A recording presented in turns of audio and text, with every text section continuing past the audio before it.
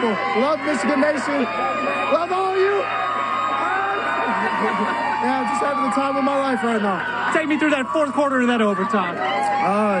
Just always staying in the moment, not getting in our head too much, thinking about what could happen. It's just focusing on our alignment assignment and executing the play. You're going to play for a national championship. Yeah. We are, but we got to enjoy this one first. And enjoy it they did. That was a postgame with WDIV's Hobie catching up with J.J. McCarthy after that amazing game. No one has watched this team and this program more closely than John U. Baker, the New York Times bestselling author. And John joins us live this morning. Happy New Year, John. Thank you, guys, and to you.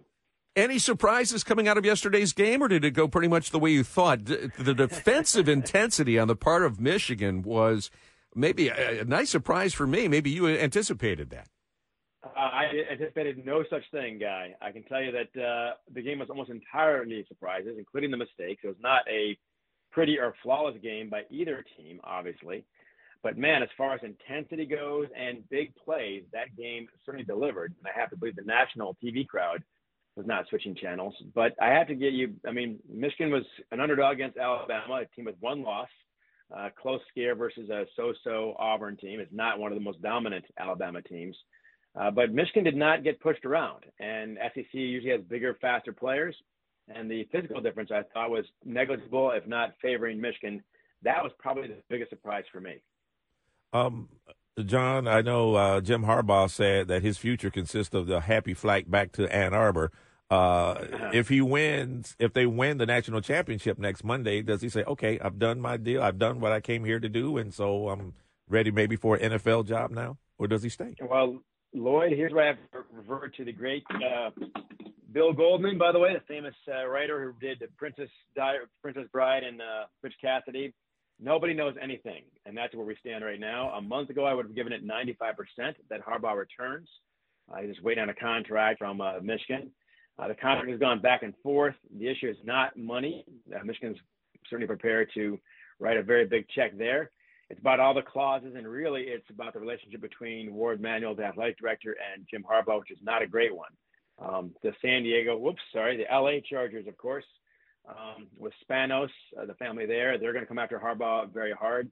It's about a toss-up, and it depends more on how Michigan handles it than on, I think, the NFL. That's my take at this stage. Okay. I don't know if the national title game would have much bearing either way on Harbaugh staying or going. I can make an argument both ways, perhaps. Unfinished business versus, hey, you did it all. Mm-hmm. But right now, I got to call it a toss-up. Inconceivable. A little Princess Bride reference for you. Well done, Jamie. Well done. Inconceivable, yeah. John. My name is Inigo Montoya. Oh, my God, I love that movie. But let's focus. That word does not mean what you think it means. Yeah. It's my favorite. John, I was following you on Twitter as I was following the game. And when they were down 4, you said they created most of their problems. They dropped a punt, missed PAT, field goal, missed targets, dropped passes, stuff they hadn't done all season, and then they go on to still beat Alabama. I think that bodes well for them playing a Washington team. I think you're right. You can make a pretty good case that was not Michigan's best game for the reasons that you cited, me citing, I guess. If Michigan had lost that game, you can point to a half dozen self-inflicted errors, not the kind that happened just because you're playing Alabama. The drop punt, the drop passes, et cetera, some penalties that had no bearing on the play that they obviously screwed up. So if Michigan has more in the tank, that certainly bodes well, as you say, for the Washington game. But having seen the Washington game, of course, versus Texas, guess what? That's a real team too. So that should be a heavyweight title match. Do you think this game will be more like will we see that withering defensive rush that we saw from the Wolverines against Alabama, or do you think it's going to be more of a shootout? Well, certainly the Pac-12 style. It's got 2 days left, right? In the Pac-12 style, I got to remember that the league is about to disband.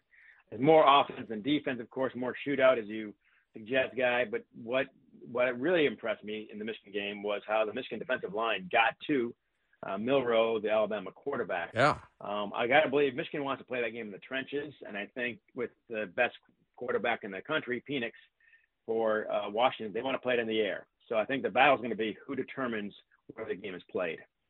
I think it's interesting that Washington's coming over to the Big Ten, and they'll just see them again next season.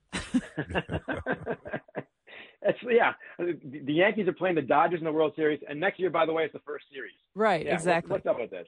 So, with everything going on with Jim Harbaugh and the NCAA coming out, this has been said on social media. I'm not the Debbie Downer here, but could anything be vacated? It's all possible, and that's looking at it objectively, that's certainly the case. The investigation by the NCAA is not over. The Big Ten is over. That resulted in 3-game suspension for Jim Harbaugh. And look, if you want to bet on what the NCAA was going to find and what they're going to do about it, that's not a bet I'm ever comfortable making. So anything is still possible. I would say that one thing that helps Michigan a little bit along the way is actually the success of the last few games, because the argument that Michigan has gotten to where they are by Connor Stallion stealing signs seems to be winnowing with each victory. Certainly Alabama had nothing to do with stealing signs that last game. So that certainly diminishes it. And a quirky thing about the NCAA, which is not objective but seems to be true, and that is that when teams win, they don't like punishing them. I've seen that before, that once you win a national title, they hate vacating national titles. Mm-hmm. So that should not be a factor in any way, but in the past, I've seen that it is. So my guess is these wins help Michigan on two levels, I suppose. It's still a complete unknown what's going to happen next, because the NCAA is unpredictable. And it must be said, too, I have no idea what evidence they have beyond Connor Stallions, basically. I don't know who knew what and when, and all those things are going to be hashed out after the fact. In looking at the game, final analysis here, obviously Roman Wilson, J.J. McCarthy came up huge for the Wolverines on offense. But when you look at the coaching, especially the final play called by Nick Saban, who gets the crown in terms of being the coaching success in that game? I got to say that I think the Michigan team basically outcoached Alabama. The Michigan probably could have won 30-20 if they had not made the mistakes that we talked about.